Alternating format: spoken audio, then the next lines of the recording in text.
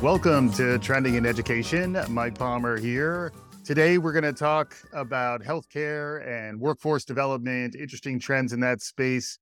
To do so, we're going to be welcoming to the show Geoffrey Roche, the inaugural Director of Workforce Development, Siemens Healthineers, and Executive Healthcare Advisor for Core Education, PVC. Geoffrey, welcome to Trending in Education. So good to be here. Thanks for having me. It's exciting to have you. You have an interesting background. I talk about the intersection between healthcare and education a bit on the show, but this is the first time I've really had someone who's planted his flag pretty squarely in that space. We'll get into that a little bit more in a bit, but we always like to start with our guest origin stories. What got you to this point in your professional life? Let us know how you got from point A to point here. Thank you for that. And obviously, it's always humbling when you go back and think about that. So, I'm the son of a nurse, and certainly my mother's influence on me as a young child and her role as a nurse certainly had an impact. And when I was a senior in college at Moravian University in Bethlehem, Pennsylvania, I was encouraged by an academic advisor to kind of branch out. I had been a political science major, and so you would have thought government, something, around those lines, but he encouraged me to do a semester-long internship at a hospital system.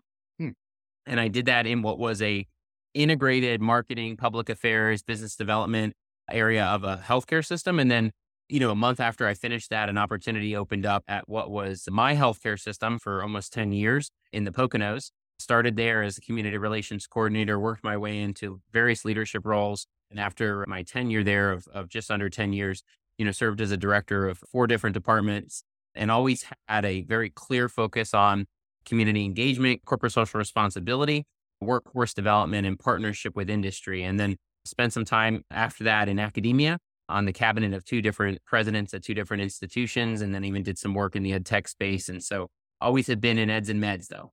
Yes, eds and meds, which I think we'll even use in the title of the episode. It's nice. I like it. It's a little punchy.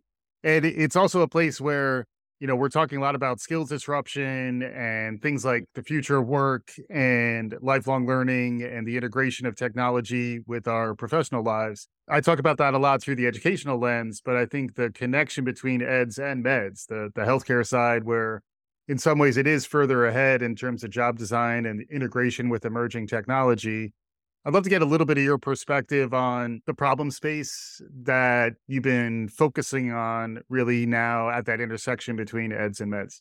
The kind of aspects around the future of work and the future of education are hitting healthcare probably harder than other industries today. And we've seen that, right? I mean, when you look at the data, when you look at what's happening in pretty much every healthcare employer, we're dealing with some of the most challenging recruitment and probably the most challenging retention times ever.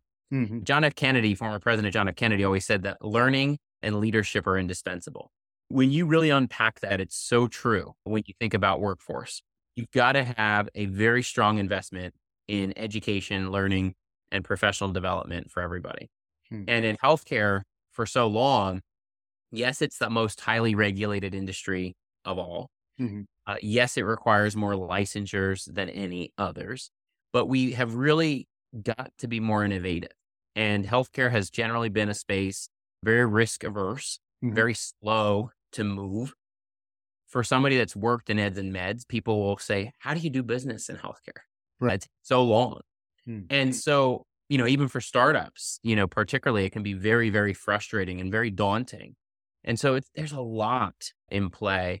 But I'll tell you, because of these challenges, the way that they are and at an epidemic level, this is a great time for startups and disruptors because you have a solution that can contribute to recruitment, retention, better things around culture, better things around education. You're in a much stronger position probably than ever before.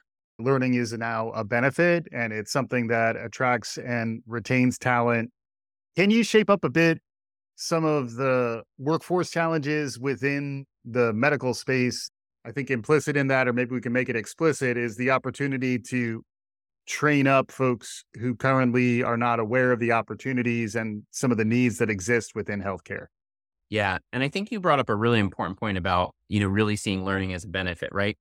Just in the recent, couple weeks here, we saw a very large union negotiation between Kaiser Permanente and SEIU And when you unpack that union negotiation, what you saw in there was a significant win for the employees in getting education as a benefit. They Mm, specifically demanded, we want mm, more investment in our employees, our nurses, our imaging technologists, mm. other members of the team in education. That's a really big shift in healthcare and education.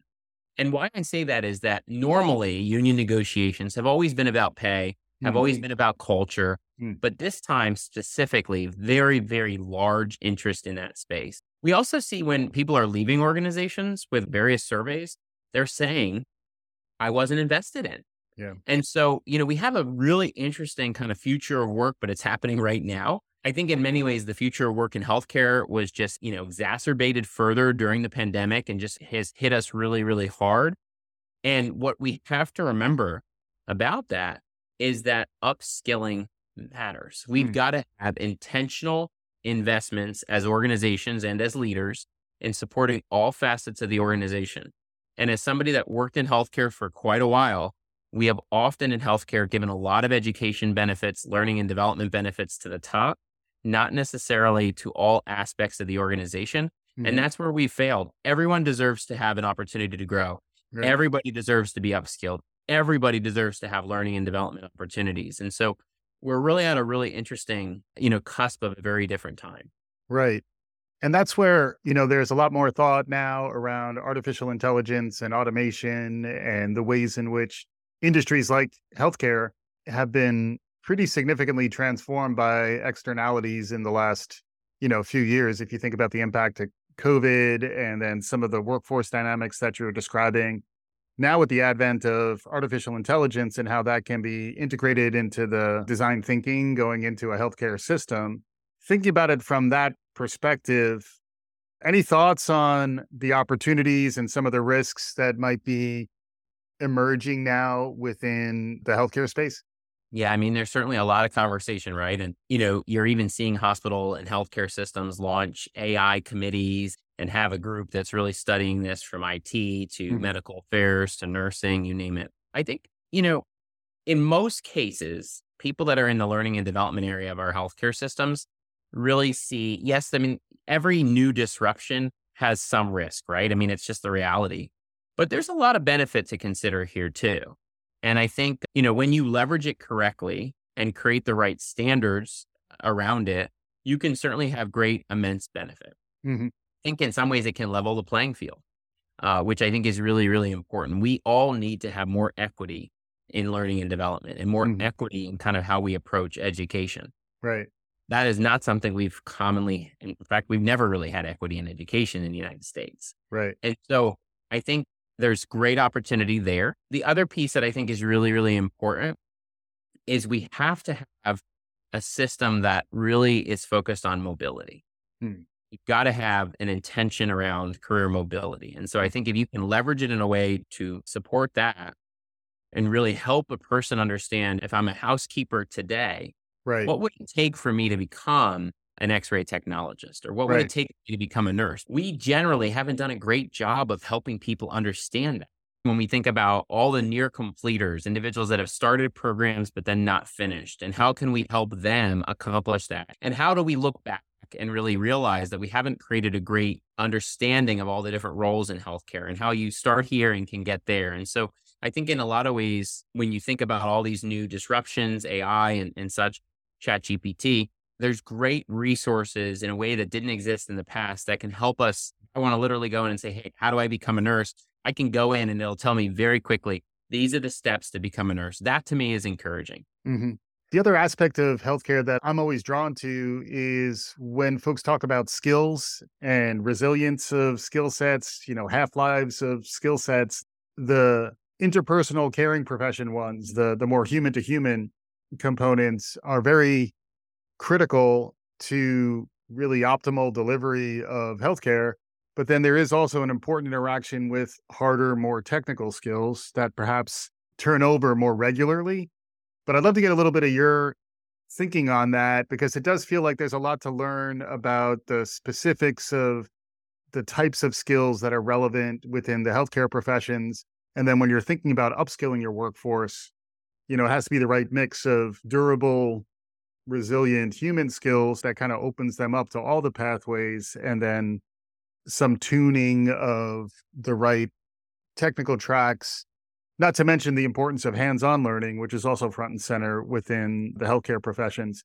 But I'd love to get any of your thoughts on this. Without question, healthcare is a space that in many ways we have focused so much on the technical aspects of skills. Mhm. And really, while we know the skills around whether you call them durable or power or human, whatever you want to call them. Just don't call them soft, Geoffrey. Exactly. I'm not going to call them soft. And honestly, I totally agree with, I don't think they should ever be viewed as soft, because when Yeah, you think of empathy and you think of communication and you think yeah, of, how we relate to people with compassion, they are truly transformational skills. yeah. I think of it And as almost like soft as like a mattress, right? yeah, Or a blanket. yeah, I got a young one at home. But yeah, I understand language is important. yeah.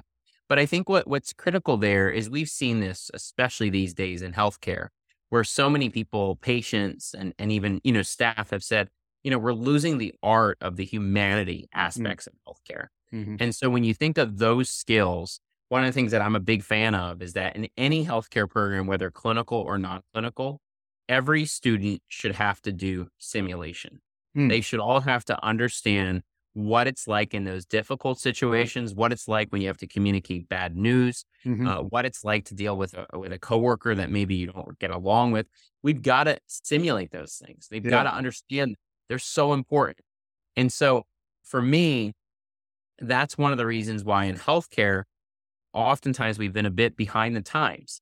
There are some healthcare professions that you still can't use simulation mm, at the same level that you have to use in-person clinical experience. mhm. I would never suggest getting rid of in-person clinical experience, but you have to have some aspect of simulation. Right, You've got to leverage technology. You've got to right. leverage augmented reality. Telemedicine too is an interesting development that there's been a bit of a pushback, but it's also ultimately the arc of history is going to bend towards things like telemedicine because people can't just get to the hospital, the scarcity of access unless and until you open up new conduits. It's got to be interesting, and you did mention some of my buzzwords there around augmented reality and some of these other cases where an adjacency in technology that I'm always drawn to is gaming and entertainment media. But then I think there is this intersection, especially when you start talking about simulations. I have seen some really cutting edge learning technology that sort of blends in aspects of augmented reality, interactive touch screens. Can you talk a little bit about where perhaps medical education is out ahead a bit, and any lessons that might be learned, or thoughts about more broadly applying some of that capability? Yeah.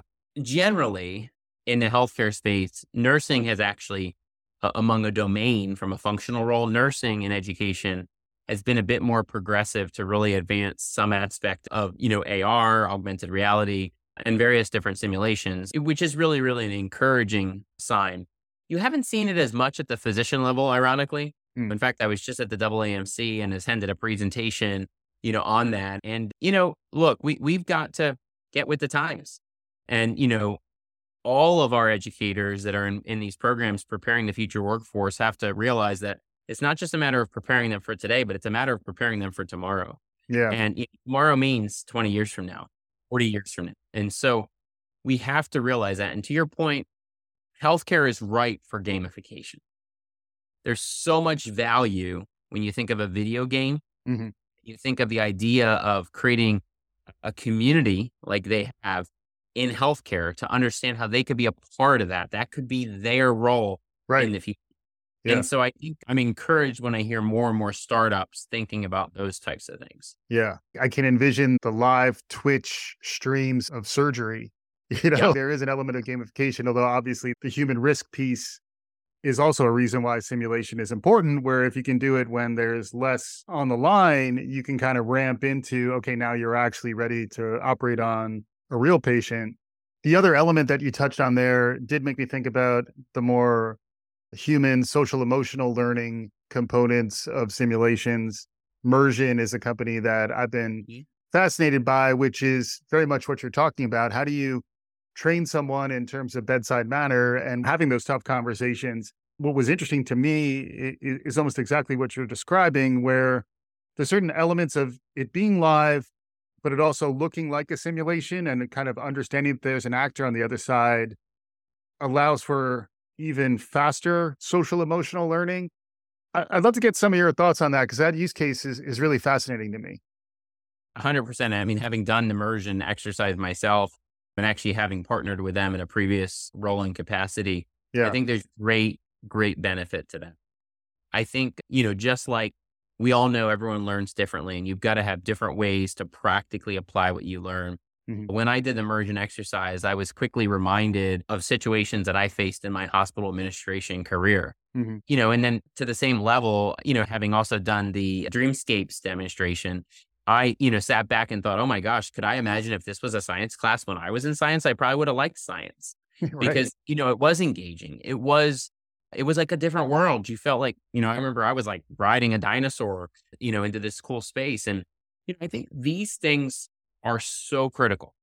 And I think it gets at the future of learning, but more importantly, learning that will reach different communities in the way that they need to be reached. And I Mm. think that to me is what gets me excited Yeah. is to create more equity in the system that ultimately will benefit us on the other end. When you think about immersion, you know, when I did it, that feedback loop is so critical. That's different when you're in the classroom. It's just different. And I think what's encouraging by those types of solutions is they will make the whole system better Hmm. and more effective because of what they're doing. And then what about the job market itself? Like what types of roles are on the rise? It does feel like there's a few emerging models that are perhaps different than what was traditional medicine in the US, perhaps even in the 20th century, time marches on. So is Yep. there anything new you're seeing? And then in particular, perhaps around job openings and gaps where we're going to have to figure out how to really scale up our ability to train up. Nurses are the one that's always, top of mind. But if there's other trends around, labor dynamics within healthcare, writ large and where that's headed, that'd be really interesting to hear. Yeah. So without question, to your point, nursing, the 2027 cliff is very scary when you think about all the baby boomers who will be retiring or already are retiring Hmm. and all the critical roles. We're talking hundreds of thousands of nurses leaving the workforce. Yeah. And how do we fill that? But the same exact cliff is happening in all the aspects of allied health Hmm. and even in the imaging profession. We're seeing the same exact thing. And so we have a lot of work to do to attract more individuals, more students, more youth into the profession. We have a lot of work to look at those near completer adults to bring them into this critical area of healthcare. And we have a lot of work to get at really upskilling and creating more stackable pathways. Yeah.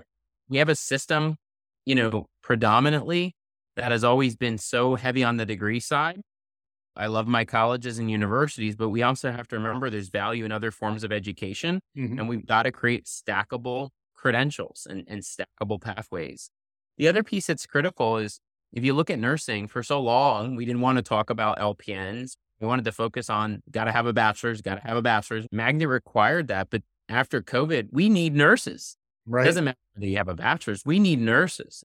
We have to get honest about these types of things. And we have to really make sure that when we make these types of decisions, we're making them in the best interest of our patients and the best interest of the workforce. And so I will be honest and say the statistics are scary. They are not positive ones. They are Right. gloomy. Hmm. And, you look at England's having a very tough time right now from a healthcare workforce perspective in a way that other countries have not necessarily seen before. And I think in the US, similarly, people won't notice this until they walk into a hospital and can't receive care. Right. Well, I just hope that's not the case. I hope we can really get serious together about preparing for this and really thinking innovatively, creatively. And it will take all aspects from government to higher ed to industry to workforce system, you name it. We all have to be all hands in, all hands on in addressing this critical issue. Yeah, it does seem like our hand is being forced in this space to kind of open up those new pathways that you're describing because the cliffs are real and the shortages are real. The other element to this is that there is a lot of long-term resilience in the healthcare professions, particularly if we are thinking about where automation is moving people out of perhaps manufacturing roles and other industrial roles, there will always be a need and perhaps increased need when you look at an aging populace where the folks who are leaving the workforce are going to more likely need care, and the care will not be entirely technical, administered by robots. People will still want to be cared for by other humans. This is the Imagineering part of the conversation, but can you perhaps look a little bit further out on the horizon? Any longer term scenarios around healthcare? Well, I mean, we're seeing some of it, right? I mean, if you look, there are hospitals deploying as we speak virtual nursing Mm, right now. And the idea there is not that you're not going to have a nurse in the room, but you're going to have a specialist nurse who's going to be virtual, who's mm, going to support the current inpatient nursing team mm. around various different things to help them be able to really focus on the patient. And so, not have to be focused as much on you got to enter this and the Right. computer, you got to do this. Let them deal with the patient and have virtual nursing to support other, critical aspects of the care And just to teams. clarify, when you say virtual nurse, like non-human, right? Like this is like, No, this is actually, in this case, it is human, okay, but they're just not on site, cool. for Yeah. example. Yeah. Yeah. But it's getting at the fact that not all nurses want to be For inpatient sure. unit, but they Mhm. could still be very effective. Like, for example, my mother, after being an inpatient nurse, went on and worked as a quality nurse for an insurance company, was providing, clinical quality nursing consults, still very, very effective. To your point, we are definitely going to see more of a utilization of robots doing things like, breeding medicine, doing things around supply chain, Yeah. doing things around the things that will Even help like our medical billing, I imagine, is a place where hopefully it can absolutely. help streamline some of that. Yeah, absolutely. We're going to see more and more emergence of that. And I think what's critical there is it's not going to in any way replace what our caregivers do. It's going to help them do what they do best. Right. And so we will absolutely see that. I think without question, we'll see more automation. We'll see more, more of the commitment towards advancing those types of things. Right. One thing that does encourage me is I think that we will in the future, I'm hopeful, fingers crossed, have a healthcare workforce that will better represent and resemble the community that they serve, Hmm. because we are seeing some phenomenal efforts with our HBCUs, both at community college and at a college level and other colleges and universities to really focus on how do we create more equity in the system. And I can't stress enough why that's so important. We've got to have a team that can relate to the patients because that's how we advance health equity. And so I'm encouraged by that. But there's a lot of really exciting things in digital health. And I think, with robotics and a whole host of things, AI, we're going to continue to see some really significant clinical improvements. I'm talking with Geoffrey M. Roche, who's the inaugural director of workforce development at Siemens Healthineers and executive healthcare advisor, Core Education, PBC. If people want to keep track of what you're working on, Geoffrey, where should they look? Yeah, just happy to connect on LinkedIn. Just type in Geoffrey M. Roach. Happy to connect there and always happy to discuss anything eds and meds. Yeah, it's fantastic getting this level of perspective on the medical side because we do talk a lot about education. I don't think we've really had a bird's eye strategic view on the medical space with someone like you, really in quite some time, if ever. As we wrap up here, any concluding thoughts, any ideas for folks, takeaways as they head back to the rest of their lives?